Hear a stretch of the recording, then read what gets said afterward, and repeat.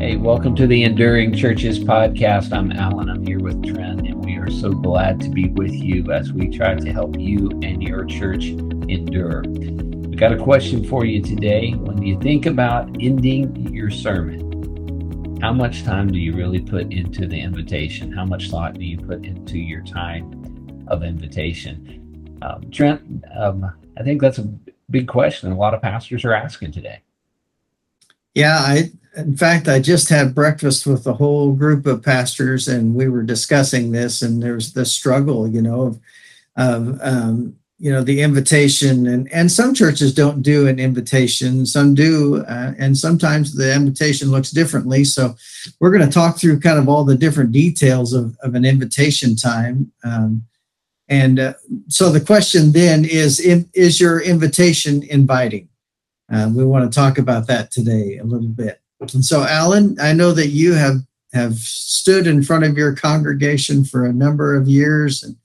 And I wrote in my notes that the loneliest place in the whole world is the pastor standing in front of the congregation during the invitation.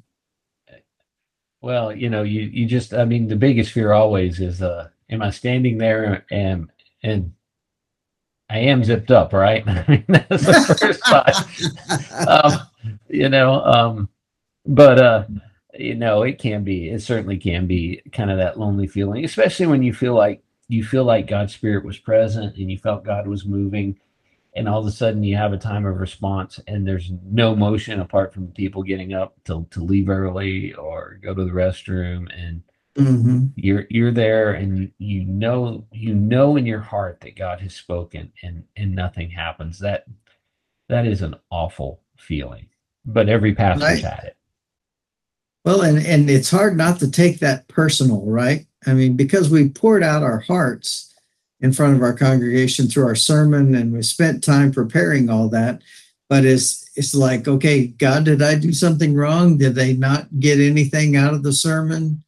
And so we wonder, is it them or is it us that's causing this lack of movement in an invitation time? And so I think maybe one of the first things we need to start talking about, Alan, is what is an invitation, because not every church does the same thing. Yeah, an invitation. In fact, the word invitation I stopped using. I tend to call it a time of response now, because I think of it more as an opportunity to respond to what it is that God has said to us over the course of the message and of the worship service and that entire time. But in other places, it is different. In some places it's very specific for certain things, and other places it's more general. It's almost kind of like a free for all. It depends on your theology. It could depend on your denominational stance. You and I were talking, if you swing more to the charismatic side, you're probably more comfortable with an end of service type of event. If you tend to be more mainline, you're probably a little less so that way. So, you do. Every church is probably a little different.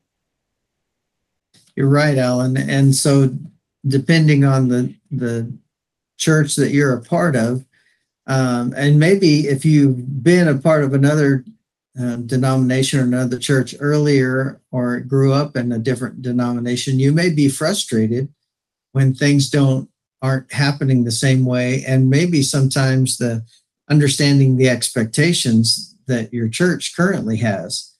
I know that in Southern Baptist churches, there's usually an expectation that there's going to be an invitation at the end of the service. Now that is changing some, but that has been an expectation for a long, long time. Well, and that's kind of what I was thinking about when I saw the subject, and thank you for putting this note together, Trent. But when I was thinking about it, I was thinking back to my time growing up. And it was not uncommon early, especially in the 70s, to see on any given Sunday, 20 people lined up across the platform of my church, introducing them as members, or they've made a decision to follow Christ, or they had made a decision to rededicate their lives to Christ. we would baptize 4 or 5 people a week. I was in a church that Mm. one year led the entire Southern Baptist Convention in baptisms, and so I saw a lot of baptisms that year. And when I'm pastors go to a church that had 60 people and I'm pastoring them, yeah, it was frustrating in a way for me to realize that I didn't fill up the front every week, and so that was Mhm. at times a challenge that I had to get used to feeling in my life. And then I moved to Colorado, and certainly the culture and expectation was different there than it was even in the Bible Belt where I had been. Right. And so I'm glad you brought that up, Alan, because different parts of the country are also, I mean, you've got different denomination culture, you've got even different towns and different parts of the country. The group that I was meeting with this morning, that we were talking about this culture. Some churches have a culture of that people are used to coming to the front to pray, or to pray with the pastor, or to respond in some way. And then other churches definitely do not have that same culture, and there's no, as you mentioned earlier, no movement that happens at the end of the service. And so coming in, especially as a new pastor, maybe that can be really, it's like, if you're not aware of that and nobody has talked to you about that, it can be really confusing and frustrating. No doubt. You and I are in a situation where we are in different churches every week. And that's usually Mhm. one of the questions I'm asking. How do you normally handle a time of response? How do you handle the Mhm. invitation at the end of a service? And that's usually one of the things that they want to fill in with me, is let me Right. know how they typically do that. Um, I never really expected to be asked, well, do you plan to have one? I always plan to have one. I mean, Yeah, that's just that's right. it's just how I roll. But Mhm. I recognize today that not every pastor does. They feel it's a little bit different to do that. Mm. Yeah, you're right. And so that's the assumption, that we walk into a service, and you and I, like you said, we preach at a different church most Sundays. And so we have an expectation that we're going to have an invitation or a time of response after each sermon, based on, what we're doing, what we've been called to do. And but let me ask you this: is it important to have an invitation during every service? What do you think about that, Alan? That's a loaded question. Yeah. I think a matter of it could depend. I feel like most of the time you should. This is just, again, this is Alan's opinion, and it mean a whole lot. I don't think you have to, but I think that there is a model in Scripture, that people respond to the word, and that we should have an expectation that when the word is proclaimed, that people want to respond. I think maybe for me, the even bigger question is, how do we expect people to respond to the word of God today? And I don't think we ask that question enough. Right. Well, and so, how, not only how do we expect, but how do we direct? Um, you know, because not every service is a, big time evangelistic service. I think every service has an opportunity, because we don't know how the Holy Spirit's speaking to people. But even if a service is aimed really at the body of Christ, and doing something else, you can always direct them during an invitation time to pray about something specifically, or to give something. Maybe there's something that they're holding back from God, a sin in their life, and so we can invite them to, hey, come to the altar. I did that a number of times, inviting people to. I'd have slips of paper on the altar, and they could come and get one and write down their confession, and give it to God. We burned things, we nailed things to the cross, we did all kinds of stuff during invitations. And so we have the expectation, but we also should, as pastors, direct our people on how to respond. Yeah, so direction and expectation, I think those are good words regarding an invitation. Now, Trent, you didn't answer that question. So, do you think it's important to have an invitation during every service? Well, I've kind of changed horses on this. I used to think no, that if the service is really aimed at the church body, then no, it's not an evangelistic time. But like I just said, I think I've changed my mind because I can call for a response, no matter what the topic is, because there should be an action that when you're preaching to someone, there should be an action that you're expecting them or telling them they need to take in order to move closer to God, move away from sin, whatever. There should be an action that we're calling people to do. So, in other words, you're taking the application and saying the application, based on what it is in that message, is really the invitation that we're Right. inviting you to apply what you have learned today and asking people to make a commitment to apply that. And that's really the invitation. That's kind of why I started calling that time the response time. It's a Mhm. chance to respond to the message today. And so that's one of the Right. reasons that I kind of changed my own personal terminology there. Well, and I think a couple of things. First of all, the more immediately you can get people to take a step of action, the more likely that message is to stick with them. And so you want that message to stick with them, for them to apply that. And you also, pastors, I think, miss out because they don't. A lot of pastors don't put a lot of thought, because you mentioned this as we started today. The question, have you put a lot of thought into how you end your service? And unfortunately, I don't think pastors do spend enough time thinking through how they would end, because if it's just an add-on, and we're going to talk about that in a second, but of saying, okay, I preached about this whole other topic, and now I'm going to end the service, and so I'm going to say, hey, if you'd like to receive Christ as your Savior, then do this. It doesn't flow. And so the invitation may not always be that asking people, to trust Jesus. You can always offer that. But if your your message is about some other topic, then do your invitation based on that topic and a call to action for that. I think that's a great word on that. Put the emphasis where it belongs. Don't close out all opportunities, but leave that possibility there. Now, Trent, most of the response times that I've been a part of, invitations I've been a part of, have songs, and someone Mhm. is singing. And I find that to be easier than when they're fully just instrumental, which seems almost counterintuitive. But the problem I find sometimes with just the instrumental ones is that people don't know what to do if they're not moving. And I Right. struggle a little bit more with those. Do you find that the music has an impact on how it takes place?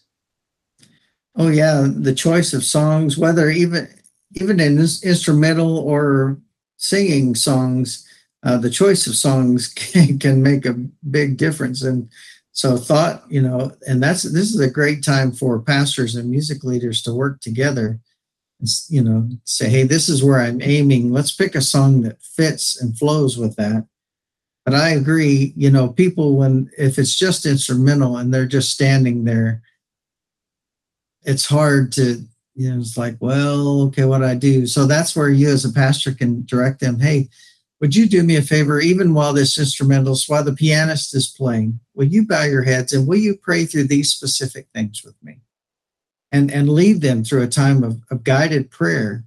And then say, hey, while we're going through this prayer time, if you have a need, if there's something that God is really touching you or speaking to your heart, please come down to the front while everyone's praying. Nobody's going to be upset if you nudge past them, but you can do both. You can guide in both of those. And, having a song so people are singing, they're more involved in that time. is good too. And I think the other part of that, Trent, is, to train your worship leaders to have a plan of action for response. Hmm. Are you going to start? Is there a backup song to go into? Is there a way to lengthen it out if you need to have a longer time and to be available with that? And that really happens over time, but you need to talk about it and you need to be prepared Hmm. for that. What are we going to do if we do that? I also think that you know, a lot of times you might think, oh, this song would be great, the perfect response, but it might not be the right tempo or something for Oh the yeah. time of response. And I Hmm. think you have to think about all those other details too, when you're thinking about the time of response. Hmm.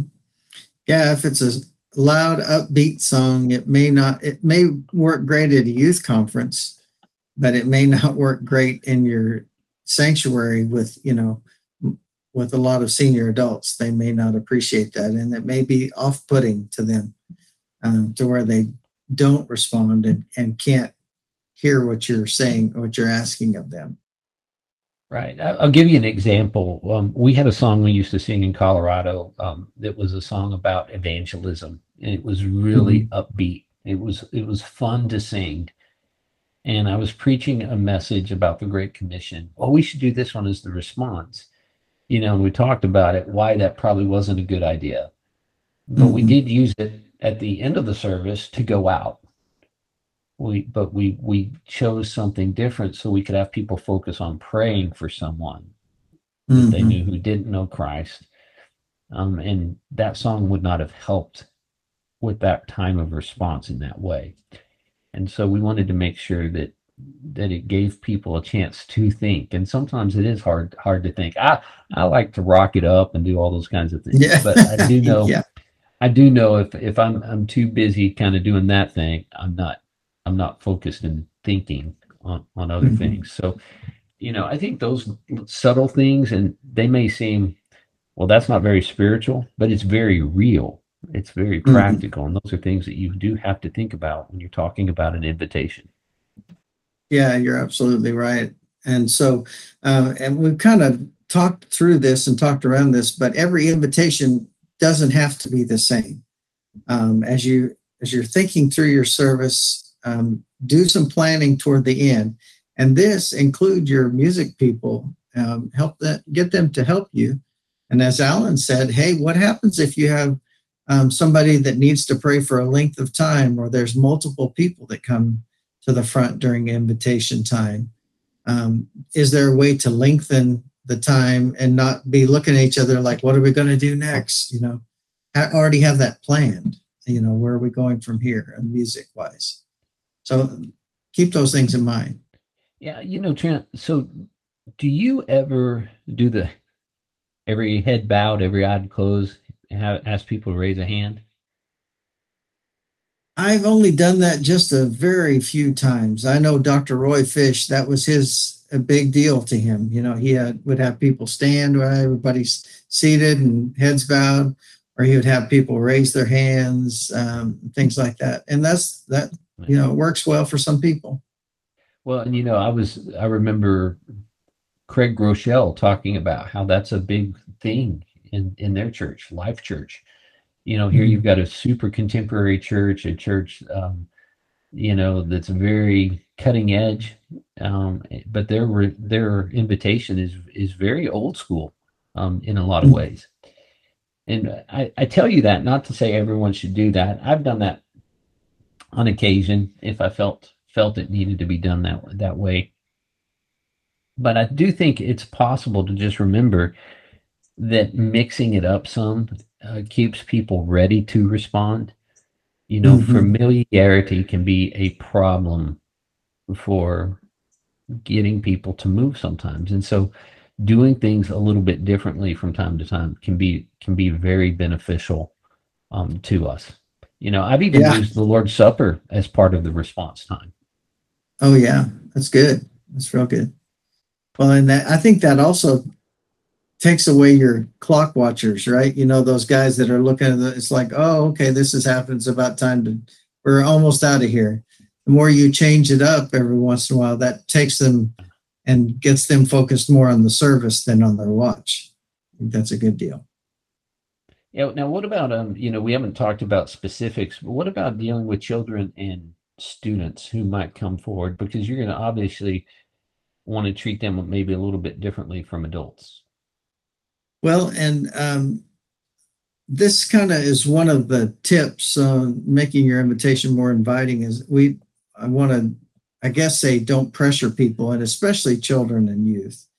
I just had a conversation last week. I was at a children's camp and talking to the guy who was serving as the camp pastor, and he had a lot of insight, and he was concerned about this. He didn't want to pressure children during that camp to make a decision. And I've seen guys that just, oh man, I walked away from a service saying, okay, this was not the way to do it different times, because there's guys I've seen that have just pressured kids into making decisions. And we don't want to do that because we want it to be a real decision. And so, as you're dealing with children and youth, that's one of the things I think is so important, is that you're not pressuring them into making a decision that they're not prepared for.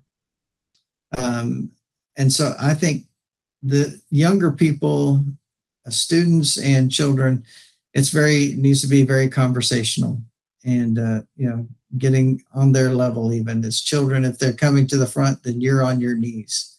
You're talking to them on your knees, face to face, things like that. What comes to mind for you, Alan?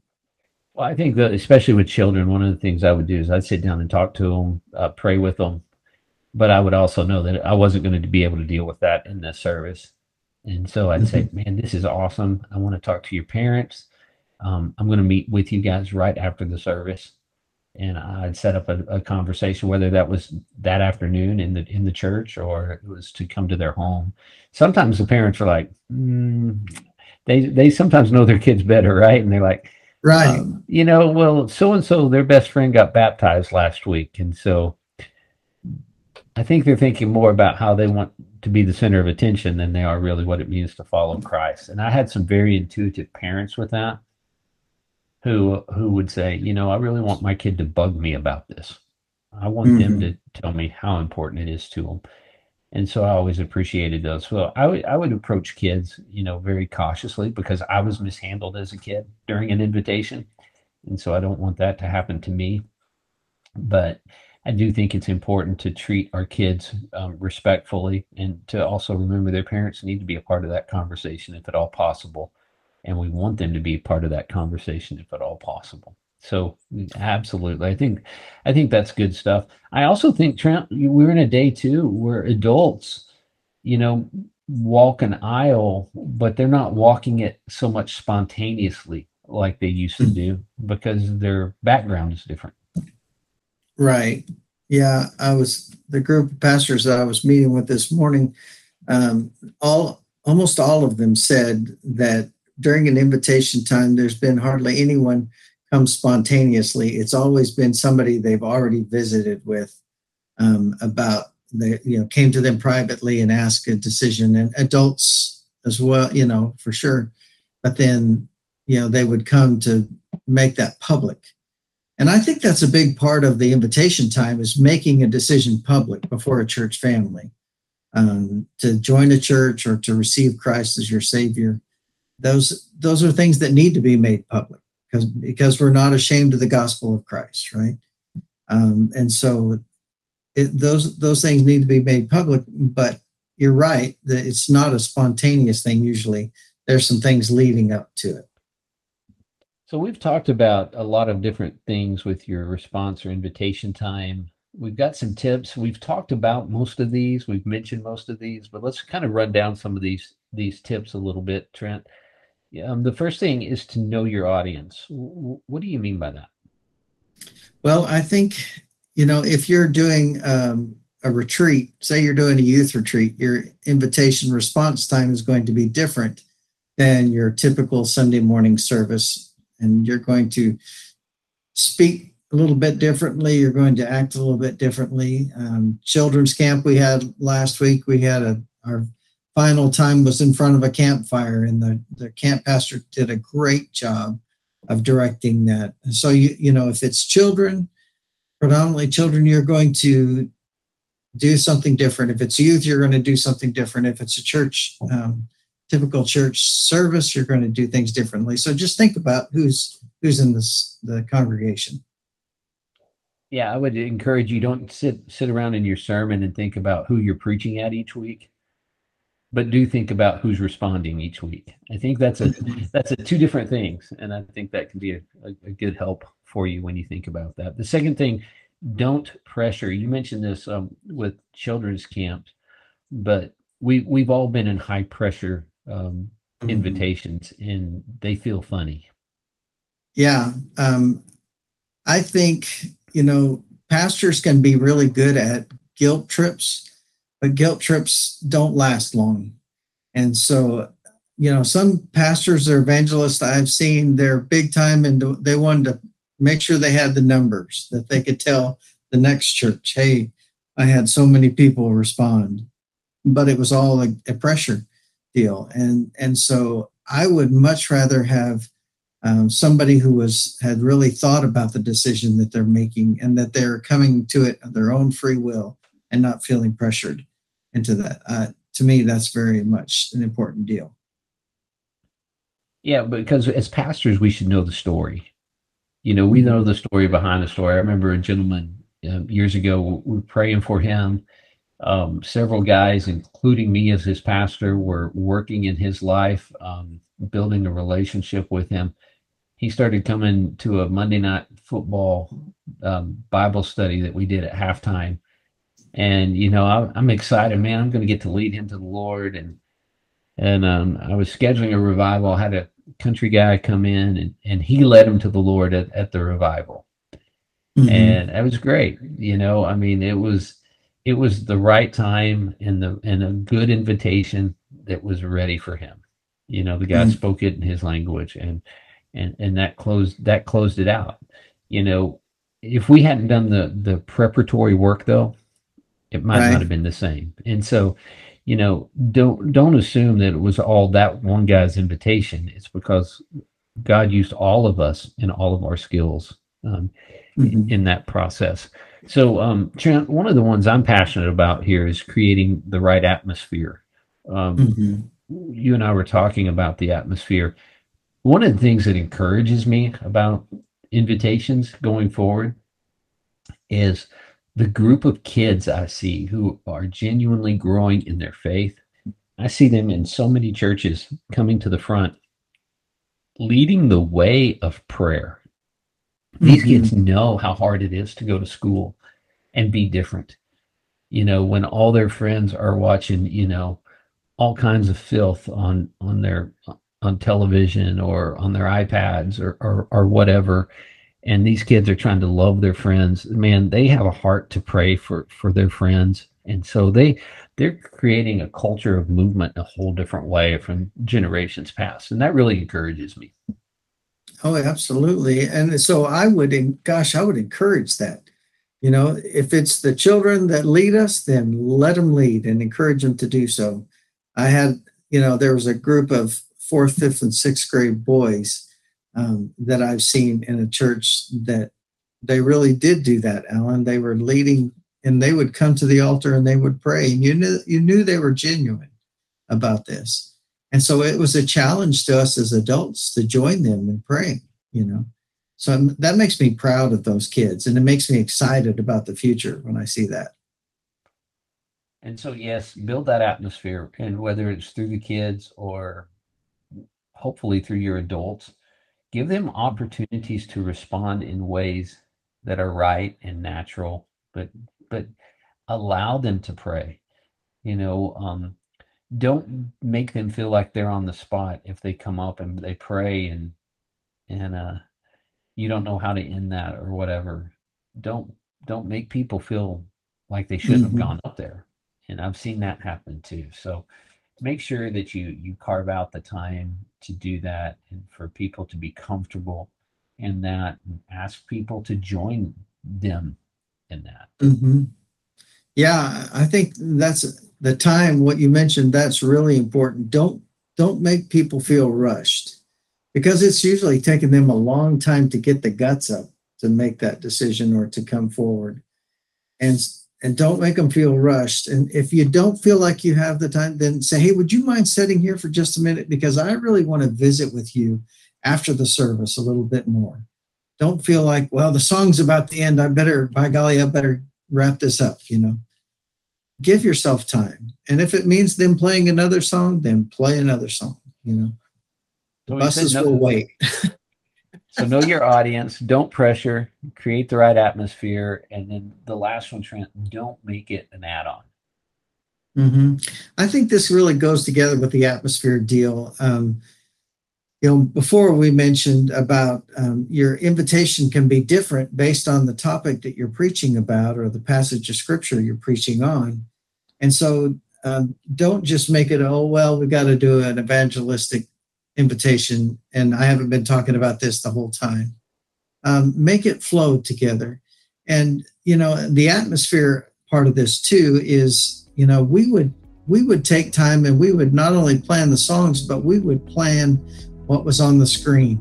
We would plan how to dim the lights just a little bit, because we knew that made people feel a little bit more comfortable moving around and coming forward if the lights were down just a little bit.